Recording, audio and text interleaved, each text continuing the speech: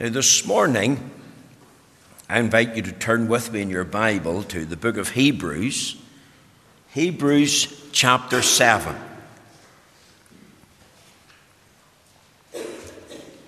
Hebrews chapter 7.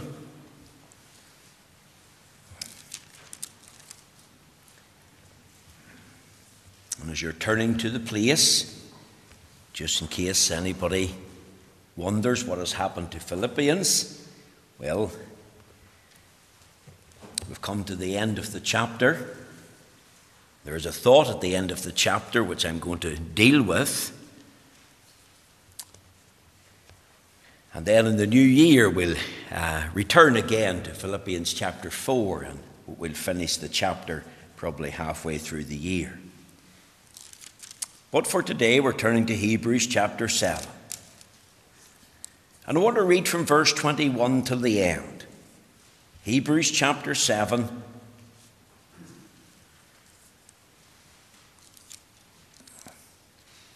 And we'll read from verse 21.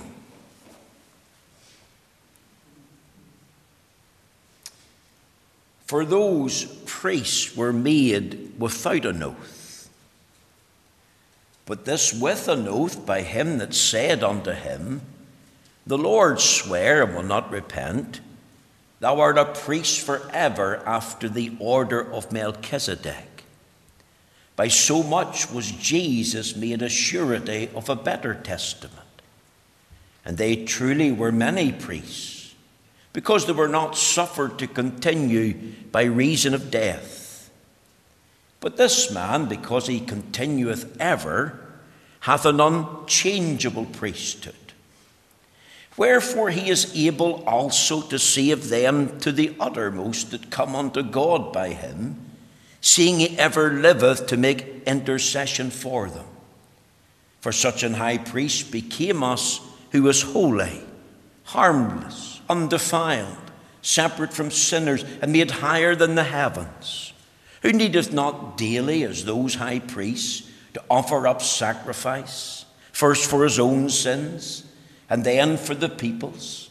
For this he did once, when he offered up himself.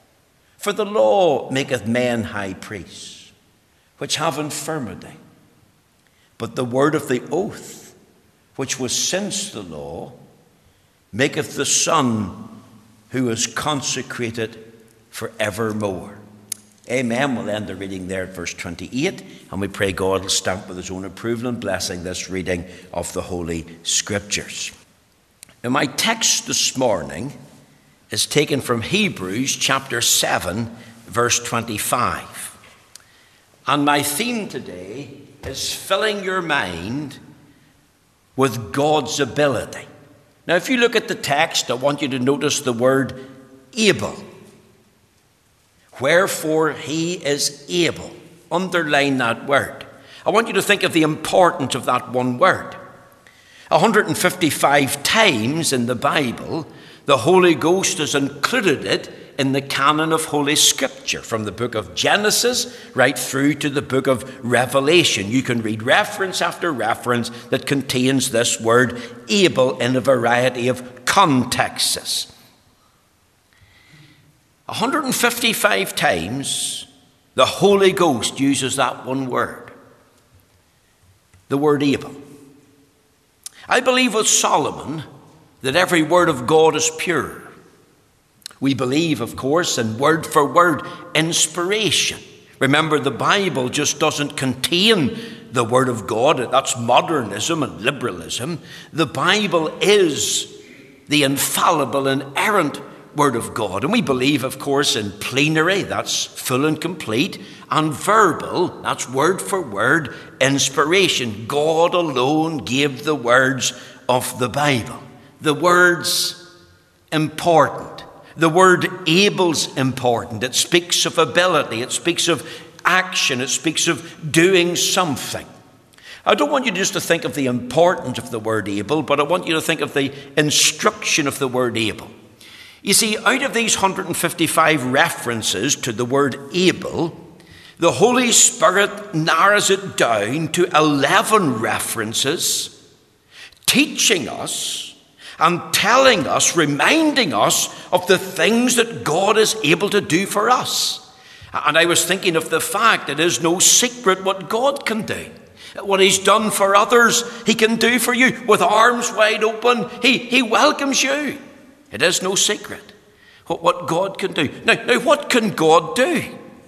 And if we look up these 11 references, we will get a little glimpse into what the Lord is able to do. Let me just list them in chronological order for you. In 2 Chronicles 25:9, it says, the Lord is able to give thee much more than this. And that encourages me in the life and witness of the church. Daniel 3:7, 3 Hebrew children said, friends of Daniel, our God is able to deliver us.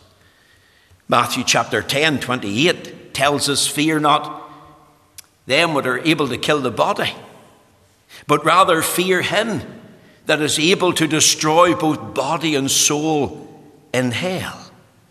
In Romans 14:4 it says, God is able to make him stand.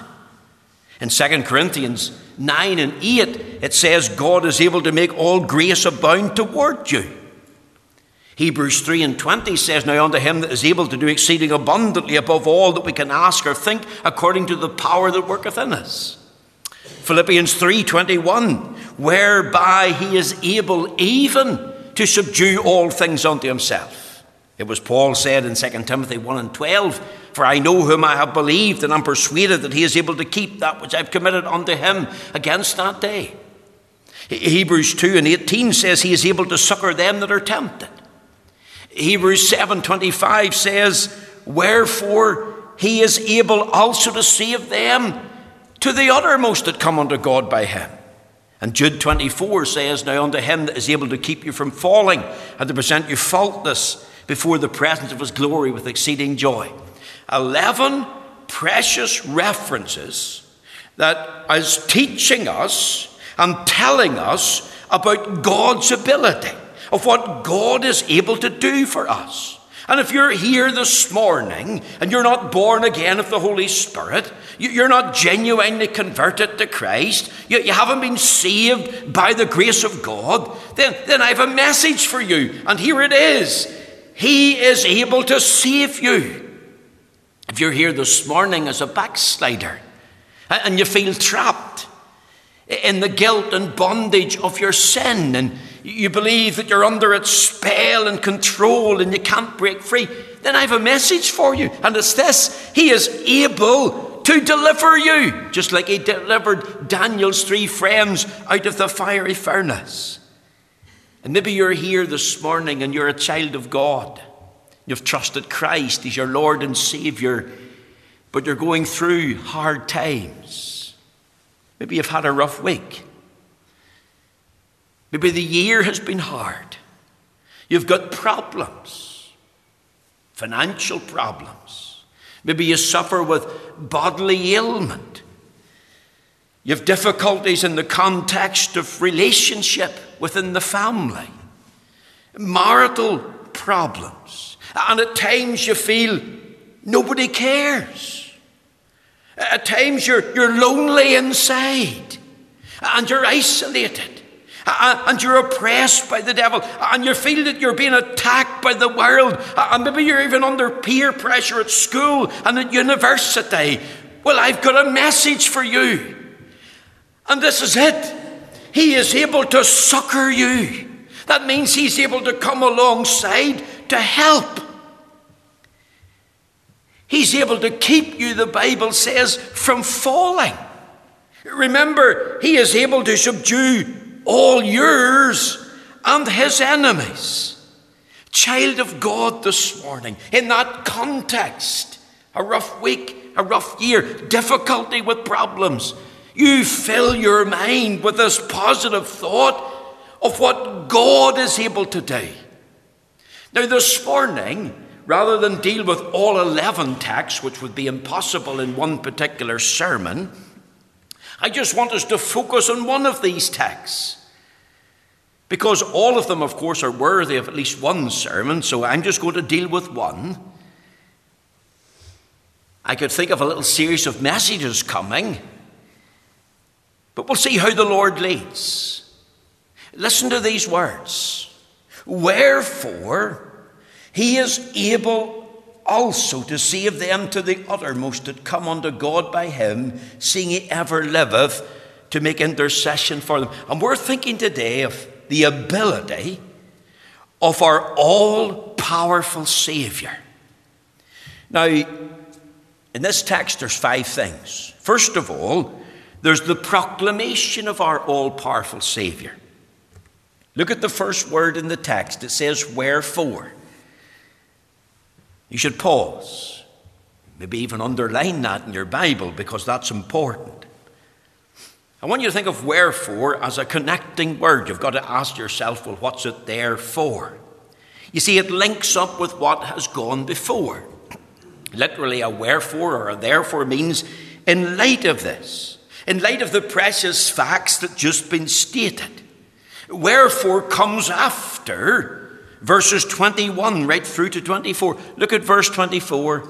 But this man, because he continueth ever, hath an unchangeable priesthood. Wherefore? It means in light of this. He is able to save. Do you see the connection? Look at verse 23. And they truly were many priests, because they were not suffered to continue by reason of death. The Old Testament priests in the old economy were not suffered to continue. Why? By reason of death. That is, they could not continue. They didn't continue on with their priesthood. Why? Because they were all subject to death. They died. Death came and took them all away. As they lived out their lives ministering at the altar, offering the sacrifice and making prayers for the people, they were weak individuals. They were sinful men. They were fallible individuals. They were prone to error. They were at best unprofitable servants, and one by one they died. And when they died, another priest came and took their place. But this man, a reference to Christ, when he came into the world as our great glorious high priest, the gospel, of course, required a priest who was not subject to death. That means that death couldn't hold him. Death had no power or sway over him, no claim on him. Of course, for death to have no claim on him, he would have to be sinless. Remember, of course, our Lord Jesus Christ, and it's a fact, he died a substitutionary death. He died the death of a surety to the broken law. He was the guarantee that it would be fulfilled. He died as a sin bearer. He died as a sacrifice. He died as a sin offering to the wrath of God. And of course, remember, he was taken off the tree. We were singing, "Come with me, visit Calvary." We remember, of course, he was placed in the tomb. He was there 3 days and 3 nights. But death couldn't hold him. The resurrection morning came. He had the keys of hell and death, according to Revelation chapter 1, verse 18. And he opened the gate. And you see, it was already prophesied of him. In Psalm 110, verse 4, "Thou art a priest forever after the order of Melchizedek." Look at verse 21. "For these priests were made without an oath, but this with an oath by him that said unto him, The Lord sware and will not repent, thou art a priest forever after the order of Melchizedek." In verse 22 we read, "By so much was Jesus made a surety of a better covenant." There's a great truth being taught here about the eternality of Christ's priesthood. You see, Jesus Christ this morning, as we were singing, is alive. He lives forever. It was said of him, he is not here. He is risen, as he said. We don't focus this morning on a dead Saviour. Now, many do, of course, but we don't. It's true that he was born. It's true that he came into the world. It's true that he lived. It's true that he died. But it's important also to remember that Jesus Christ is alive. He rose bodily from the dead. Many religions will go to the tomb of their founder, and they'll say, "The bones of our leader lies here," and they'll put on a great show, and they might even lament. But where are the bones of the Lord Jesus' body? No one will ever find them. No one can ever produce and say, well, I've got an arm or I've got a leg bone. Why? Because His tomb is empty. He is risen, as he said. He's alive, and he lives in the power of an endless life. As the Bible says in Romans 4:25, he was raised again for our justification. That means because of it, in the light of it, or on the ground of our justification. Therefore, and by on the ground of his death and resurrection, he is able to save. Remember, he had to die so you could be saved. And now he lives never to die again. And he undertook this role as priest so that he could come into the world, so that he could be born a true man, so that he could live out a life of real flesh and blood humanity, so that he could die on the tree, so that he could rise again, all for the salvation of men and women. See, if the Lord Jesus had died and was still held in the bondage of death, no one would ever have been saved. No one could have eternal life and peace with God. No one could know abundant life here and now. A dead Saviour cannot save anyone. And I want you to think of the proclamation of our all-powerful Saviour. Wherefore, in light of this, I want you to think, secondly, of the person of our all-powerful Saviour. Because it says in the text, wherefore he, and we'll pause there. That's a reference to Christ Jesus our Lord. If you think of the context here, verse 22, by so much was Jesus made a surety of a better covenant. But this man, because he continueth ever, hath an unchangeable priesthood, wherefore he is able. So it's a reference to Christ Jesus our Lord. As I've said, there's a day he was born. And remember, he came into the world as the God-man. God manifest in the flesh. That deals with the mystery of his incarnation. Not just a great man and a good man and a gracious man, but the God-man. Great is the mystery of godliness, the Bible says. God was manifest in the flesh. And there's 9 explicit references in the New Testament that declare that he's God in the flesh. So there's a day he was born. There was a day he lived. There's a day he died. There was a day, glory to God, he rose again. There's a day he returned to heaven as our great high priest. And he's there now in the power of an endless life to pray for us there. And on the ground of this blood sacrifice, we have a man in the glory, one at God's right hand, one who bears the marks of Calvary in his body. And if someone was to ask him, what are these wounds in your body? Your hands, your feet, your head. He would be able to say, truthfully, these are the wounds that I received in the house of my friends. Do you know there's something in heaven that's man-made? Do you know what it is? It's the nail prints. It's the scar by the spear in his side. Is your eyes in Christ this morning? Can you focus on him by faith in your mind? Can you bow the knee and say, like Thomas, my Lord and my God? Do you know him? Have you received him? Have you trusted him as Lord and Savior? Do you know what he's able to do for you? If you take to heart, as I did, and I remember writing a letter to a dear sister in Christ who belonged to this church, Ina McKelvey, at one time, and I used 7 of these references to try and teach her some of the things that he was able to do. And the more I thought about it, filling our mind with what he's able to do. It is no secret what God can do. Well, what is the secret? What can he do? Well, let's go to the Bible. Let's look up the references. Let's discover. And here's one of the great truths. He is able to save. Have you asked him? Have you said, Lord, save me, I perish? I want you to think, thirdly, the power of our all-powerful Saviour. If you look at the text, it says, he is able also to save them to the uttermost. He is able to save. Think of the experience of salvation. Isn't that wonderful news? Remember when the angels said to Sarah, she was 90 years old, she was married to a man called Abraham. He was her husband. He was 100 years old. And the angels came and told her, she was inside the tent. She just heard them telling Abraham that she was going to have a baby. And what did she do? She had a wee titter and laugh. Yeah, I can just picture her inside the tent. I'm 90. Aye, that's great. I'm going to have a baby. Wonderful. And she doesn't really believe it. And then the angel asked her this question in the book of Genesis, Genesis 18, is there anything too hard for the Lord? And of course, the answer to that question is nothing. Jeremiah, I think it's 32, tells us nothing is too hard for the Lord. Have you loved ones who are out of Christ? You think they're too indifferent, and they're too hard, and they're too stubborn, and they're too full of pride, and the Lord couldn't save them. I want to tell you that's not true. Because it says, wherefore he is able also to save them.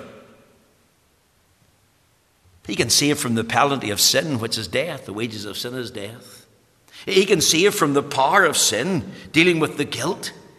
He breaks the power of cancelled sin, the hymn writer says, and sets the prisoner free. His blood can make the foulest thing. His blood avails for me. He can save from the very pleasure of sin. He can take the love of sinning out of our hearts. He can give us a new love, love to God, love to Christ, love to the Scriptures, love to the day of God, love to the saints, love to the souls of men. He can put a new life within us. He said, I'm come that you might have life and you might have it more abundant. He gives us a new loyalty.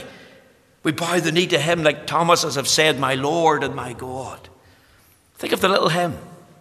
The vilest offender who truly believes that moment from Jesus, a pardon receives. Let me illustrate that.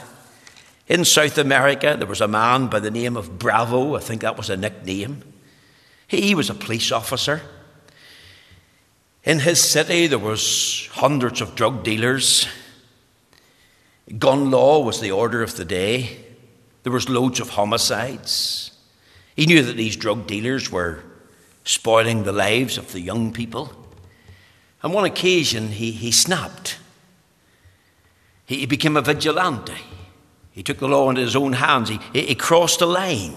There was no return. And he started killing loads of these drug dealers, villains. He did terrible things. He just viewed them as the scum of the earth, and he thought of the injustice they were meting out to their fellow human man, and he felt that they deserved just to be taken out of the scene altogether. He was caught. He was sent to prison. He escaped 3 times from federal custody. On the 3rd occasion, very regrettably and sadly, he killed a prison officer in trying to escape. He was put back into prison. He was in solitary confinement. There was no mixing with the other prisoners. He was in total isolation. He was under watch 24/7. And into that prison came a Bible with his name on it. And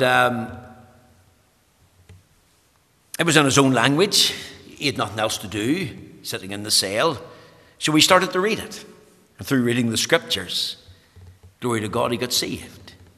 He repented of his crimes, repented of his life of sin. His life was changed. He had the peace of God in his heart. You know what he used to do? He couldn't speak to any of the prisoners, but he could hear them walking past.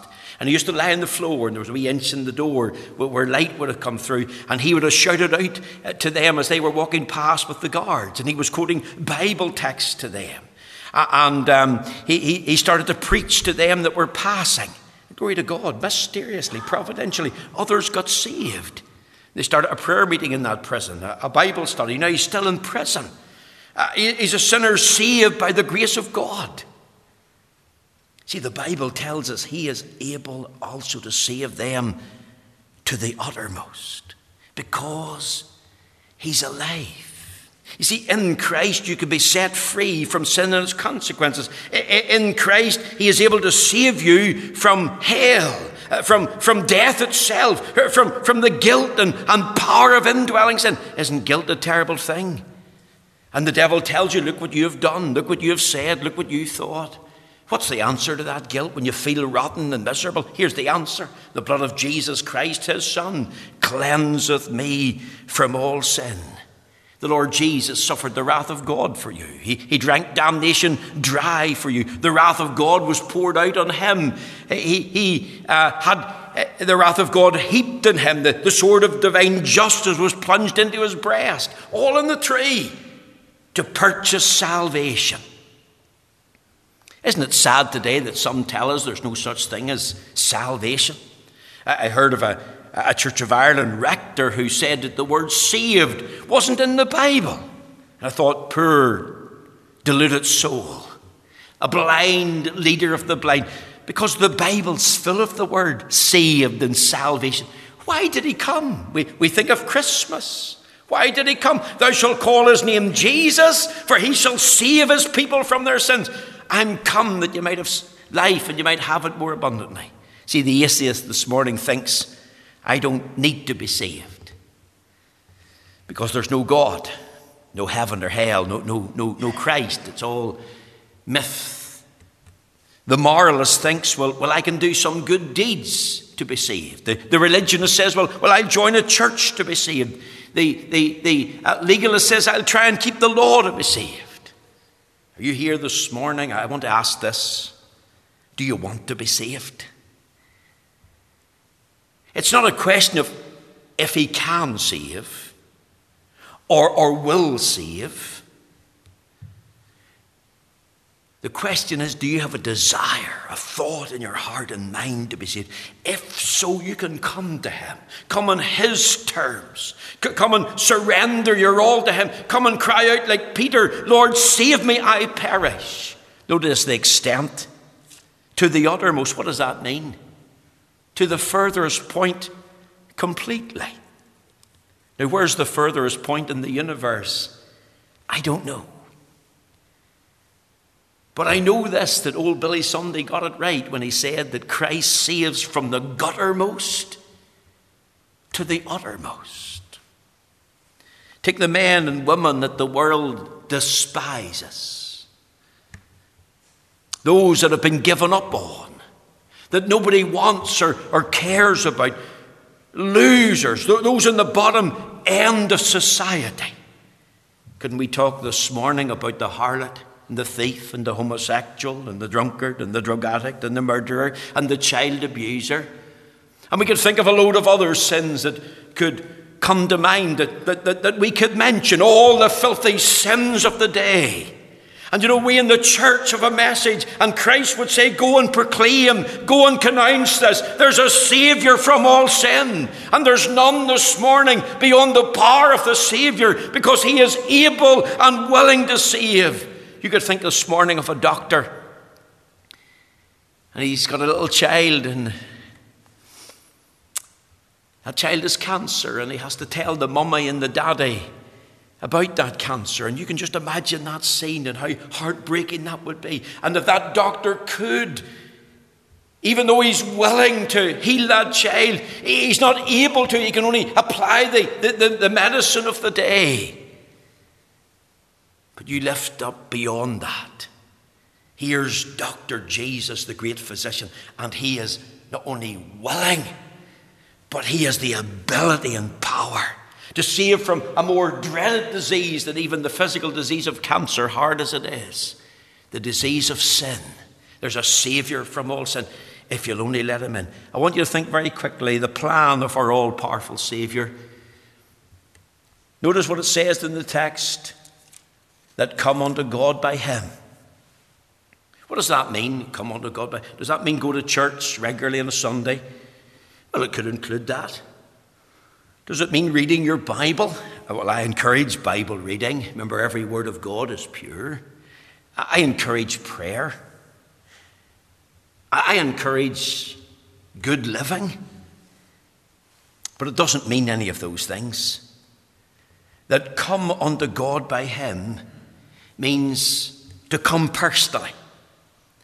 It means to come humbly. It means to come penitently. It means to come believingly to Christ.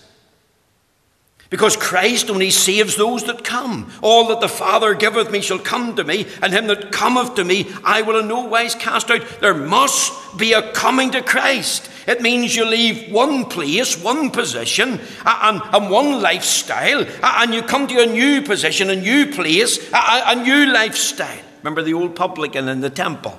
God, be merciful to me, a sinner. If you're here this morning, I want to ask, has there been a day when you've come? Has there been a day when you called out and said, Lord, save me, I perish? A day when you've been converted. You need the Saviour. And if you want to come, then come as you are. Come personally and penitently. Come believingly. Come humbly. Come saying, just as I am, without one plea, but that thy blood was shed for me. Think of Christ on the cross. He's there as the mediator of the new covenant. His arms are stretched out. And with one hand, he's reached into the hand of heaven itself, laid hold upon his Father. And he's reached down into the dregs of society. And with that arm, he's able to reconcile us to God. Think of him dying for you this morning. If you come to him, if you trust him, and he can reveal God to you. But one final thought. I want you to think of the presence of our all-powerful Saviour. Look at these words. It says in Hebrews 7 verse 25, seeing he ever liveth to make intercession for them. Think of his endless life. See, he's risen from the dead. Remember I said he's not only come into the world, he's not only been born for us, he's not only lived for us, he's not only died for us, but he lives for us now. In the power of resurrection life. And here's the purpose. To make intercession for them. He's praying for you that you might be saved. He's praying that you'll be succored and helped. He's praying that you'll be secured and kept. He's saying this morning, for you I am praying. Keep them from the evil, Father. Father, keep them from falling. Remember the psalmist said, though poor and needy, yet the Lord thinketh in me. Let me tell you one little story, and this is true. In the days of the American Civil War, there was a soldier. He was fighting in the front line. His father and two brothers were with him, and they were killed. He's a younger son in the family. And he knows Mummy and the sisters are back home, and they're devastated with this news, the loss of 3 members of the family. And it's coming up to the planting time, and he knows that there's needed help in the farm, and there's crops to be sowed and preparation for the winter. So he heads off to Washington. He has this plan, I'll go and see the president. So he comes up to the gate, it's manned, of course, and he says that he wants to see the president. And of course, he's turned away. He's not getting in. So he goes and sits on a bark bench, not that far from the White House. Of course, he's crying. He's wondering what he's going to do. And all of a sudden, this little boy comes. And the little boy says to him, "You're unhappy, soldier. What's wrong? Are those tears? Tell me what's wrong." So he told him the story. The death of his father, his 2 brothers, the front line, the Mummy and the sisters at home, the crops needed planting, and he tried to get into the White House and the soldiers wouldn't let him in. And he didn't know what to do. The little boy took him by the hand and he said, "Come with me." And he walked right past the guards, through the gate, round the back entrance, up a set of stairs, came into this room that was called the Oval Office. And as he came in through the door, this voice said, "Tad, what can I do for you?" And this is what he replied, "Dad, this soldier needs to talk to you. This soldier needs your help, Dad." That president was Abraham Lincoln. That boy was Abraham Lincoln's son. First turned away because he came on his own. And he's thinking, how am I going to get to speak to the president? How am I going to get in there? And how did he get in? Hand in hand through the son of Abraham Lincoln. And that's how we get into the presence of God. Hand in hand. And if you're here this morning and you're tempted, and you're struggling and battling with sin, remember, he is able to succor them that are tempted. He's able to come alongside and help. And he's able to put his hand in yours and say, "I'm here for you." And if you're going through trials and you know tears, Remember, there's a throne in heaven and it's occupied. You can come as often as you want. Come by faith. Him that cometh to God must believe that he is, and he's a rewarder of them that diligently seek him. You come to talk to the Lord, but you don't come on your own. You just don't barge in. You come through the great high priest. You come through the mediator. You come with his hand in your hand. The presence of the all-powerful Savior, seeing he ever liveth, to make intercession for you. He presents your plea and prayers to the Father. On the ground of the blood, then he answers for his glory. It is no secret what God can do. There's 11 precious references here, and I would love to be able to open them up to you. Here's the first one: the ability of our all-powerful Savior. You think of what's proclaimed about him this morning. You think of his person. You think of his power. You think of his plan. He says, "Come unto me." You think of his presence in heaven to assist you to meet with God and help you with your trials and your difficulties. May the Lord take these few thoughts this morning and bless them to your heart.